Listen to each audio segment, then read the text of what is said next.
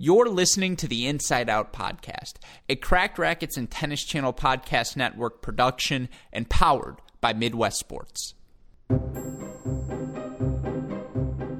The purpose of this series is to determine the best American male tennis player at any given point in the Open era. To signify which American male sat on top of the American men's tennis world, we award them the hypothetical championship belt. Here's the criteria I used in judging each of these players. Grand Slam titles, year-end rankings, popularity amongst fans, Davis Cup success, success on the American Junior Tour, and last but not least, head-to-head records. In 1995, Nike created an advertisement to celebrate the Pete Sampras-Andre Agassi rivalry. In what is still one of the strangest television commercials I have ever seen, the two American men race around New York City in a taxi, stopping to create a tennis court and to play a match in the streets.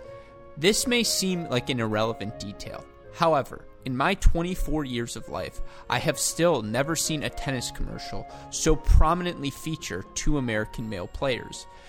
The commercial's existence speaks to the extent to which the Pete Sampras-Andre Agassi rivalry transcended not only American tennis, but American sports culture as well.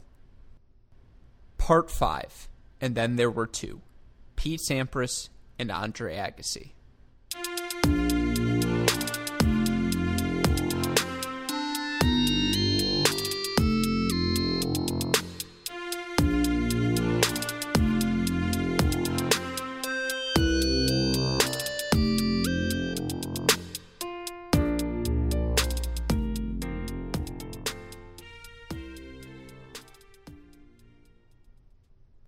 Another day is here, and you're ready for it. What to wear? Check. Breakfast, lunch, and dinner? Check. Planning for what's next and how to save for it? That's where Bank of America can help. For your financial to-dos, Bank of America has experts ready to help get you closer to your goals. Get started at one of our local financial centers or 24/7 in our mobile banking app. Find a location near you at bankofamerica.com/talktous. What would you like the power to do? Mobile banking requires downloading the app and is only available for select devices. Message and data rates may apply. Bank of America N.A., member FDIC.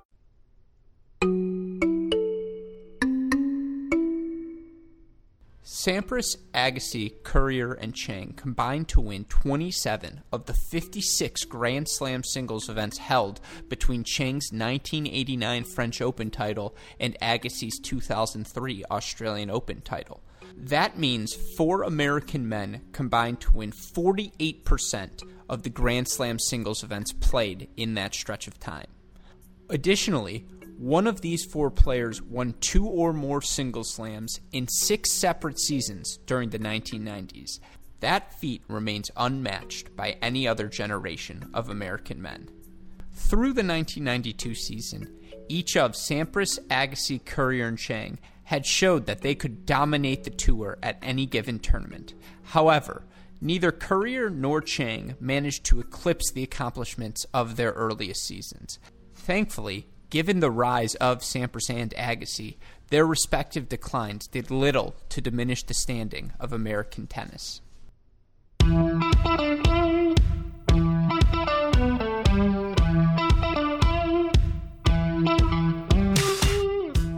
At the start of the 93 Wimbledon, Pete Sampras and Andre Agassi began separating themselves from their competitors. The two combined to win 20 of the next 39 men's singles slams. Polar opposites in both game style and personality, their rivalry filled a void in tennis left open since the days of McEnroe vs. Connors. The two were undisputably the best players in men's tennis. As such, the quality of their play treated American fans to a level of tennis that they had never seen before, and one that has not been achieved by any American man since. On April 12, 1993, Pete Sampras became the top-ranked player in the world. He earned this feat despite not having won a slam since the 1990 U.S. Open. Afterwards, he received criticism from both fans and media alike. To them, players like Courier, Becker, and Edberg deserved the top ranking, as they had won slams quite recently.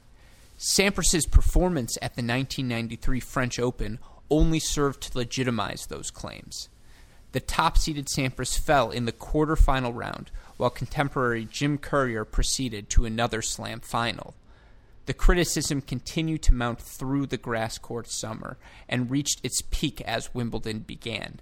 Here, however, Sampras' narrative began its turn.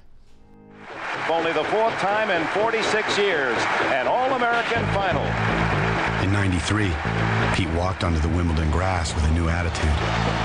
He was pitted against Courier in the final. There was no more nonchalance. He was very much all business. Pete conquered Wimbledon. And here's the champion, Pete Sampras. One must wonder how many more times might we see this scene. At the 1993 Wimbledon, Sampras dispatched Agassi, Becker, and Courier to capture his second Grand Slam title. He quickly followed that up with a dominant performance at the U.S. Open, dropping only 2 sets en route to his third ever Grand Slam victory. He made it 3 in a row with his '94 Australian Open title, and after falling in the French Open quarters, he made it 4 out of 5 by defending his crown at Wimbledon. It's worth looking at just how exceptional Pete Sampras was from 1993 to 1997.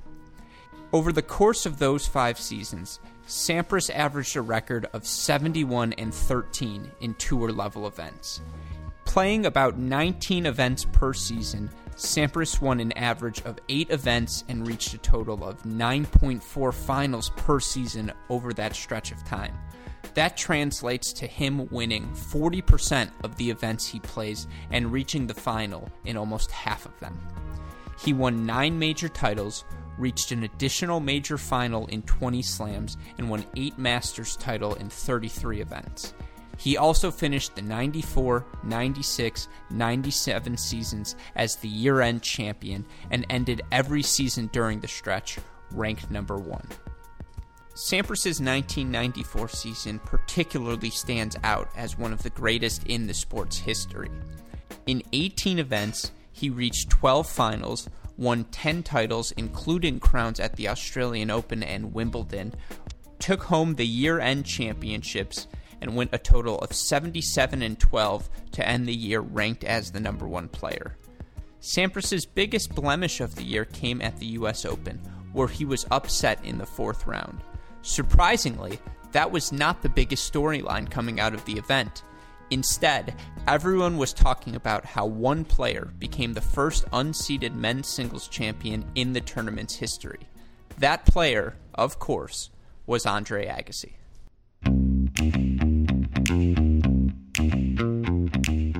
The full account of Agassi's story is best given in his autobiography, Open. He describes at length the degree to which he suffered from both physical and mental ailments throughout his career. Beyond the injuries and drug use, Agassi also claims to have hated playing the sport on multiple occasions. Nevertheless, his talent was undeniable. He first cracked the top 100 in October of 1986. Unlike his contemporaries, he was able to skip the 1987 Kalamazoo, having already secured direct entry into the U.S. Open. He was the first out of all of us to make the first break. I mean, he went on to win like 5 tournaments of one year, and he got into the top 5, and he really kind of was the start of the American crew. He was the man. I mean, he was definitely the first guy to make that first jump. Perhaps the most impressive aspect of Agassi's career was its longevity. He first reached the top 10 in June of 1988 and is one of the few players in men's tennis history to have a top 10 ranking in 3 separate decades. He is also the only player in tennis history to have won the career Super Slam, meaning he won each major, an Olympic singles gold, and the ATP year-end championships at least one time during his career. Agassi was actually the last of the golden generation to win a slam, and in 1997, he became the first of the 4 to fall out of the top 100. Injuries, a flunked drug test, and incredibly poor match results plagued his 1997 season. After reaching as high as number 1 in the world in 1995, it seemed like Agassi had finally burnt out for good. Perhaps that is why, upon reflection, his career is the most fascinating of the 4 players.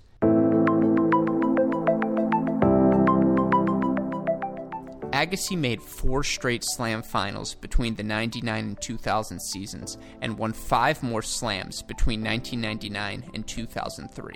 He finished his career with 8 major titles in all and was ranked number 1 in the world as late as August 2003. In 2006, he sailed off into the sunset, becoming the last of the golden generation to retire from the tour.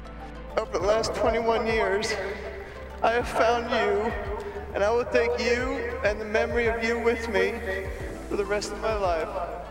Thank you. And there's no doubt that the flamboyant personality Agassi displayed on the court has helped him achieve all of the success in his post-tennis career.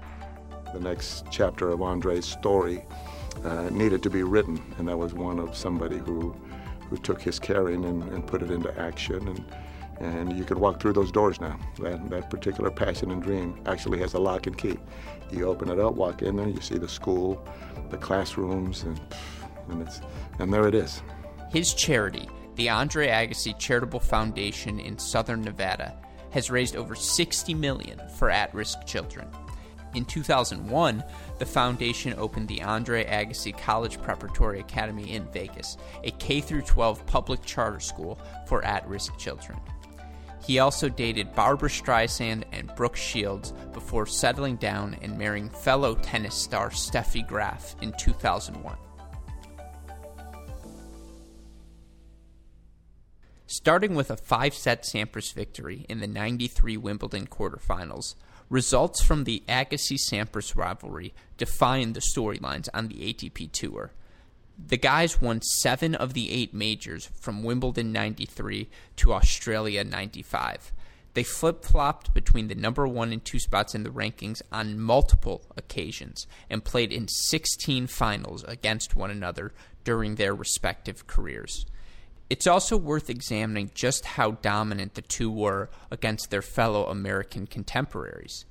Sampras carried a winning record against every American he faced during this era, going 16-4 against Jim Courier, 12-8 against Michael Chang, 18-4 against Todd Martin, 7-0 against Mal Washington, 8-0 against David Wheaton, 6-2 against Richie Reneberg, and 4-1 against young upcomer Vincent Spadea.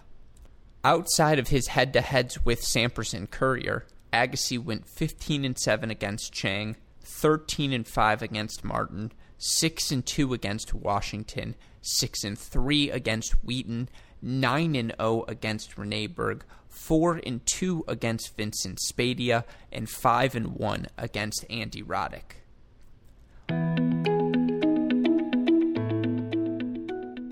The biggest difference between Agassi and Sampras is that while Agassi fell off from 1996 to 1999, Sampras solidified his claim as one of, if not the greatest, male tennis player of all time. He won 7 of 8 Wimbledons from 93 to 2000 and ended the millennium with the most Grand Slam titles of any man in the Open era. Agassi deserves mountains of credit for his late career resurgence, and that resurgence is certainly enough to get him in the best male tennis player of all time conversation. However, by the end of his career, Pete Sampras' place in tennis history was already secured. No result better epitomizes Sampras' edge over Agassi than the final match of their career, which took place during the 2002 US Open men's singles final. Despite coming into the event as the lower-seeded player, Sampras knocked off seeds Greg Rusedski, Tommy Haas, Andy Roddick, and Sung Shulkin before meeting up with the 6th-seeded Agassi. Over the course of his 4-set victory, Sampras' serve and volley tactics and relentless aggression under pressure got him over the edge against Agassi one last time and secured his final Grand Slam victory. He's there. He's champion for the 5th time here in New York. And he's made monkeys out of most of us.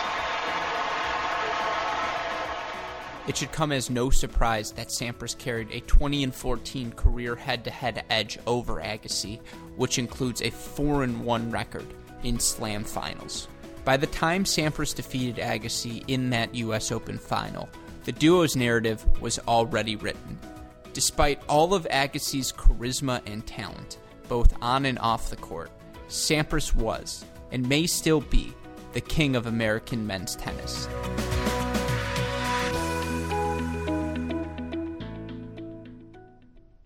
There's no denying the two took American men's tennis to places it had never seen before.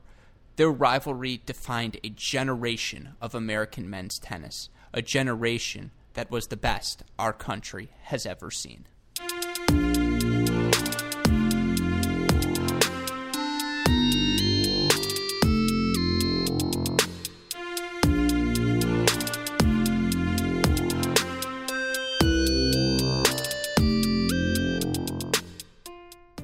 We hope you enjoyed listening to part 5 of our series, The Belt. Before we go, we have to give a shout out to a couple of people who help make these episodes possible. A big thank you to Blue Claw Music and Thomas Ackley for their song America the Beautiful hip-hop track remix, which you will hear used throughout this series. We also want to give a shout out to tennis famer Takezo Bomblatt, Tennis Channel, and Fox Sports for their help in the clips we used throughout this. As always, shout out to super producer Daniel Westhoff for the of an editing job he has done throughout this series. Coming up in our next episode, as American tennis fans, we reach the peak of the summit with Andre Agassi and Pete Sampras. The biggest question: where could we go from there? We try to answer that in our next episode as we explore the career of Andy Roddick.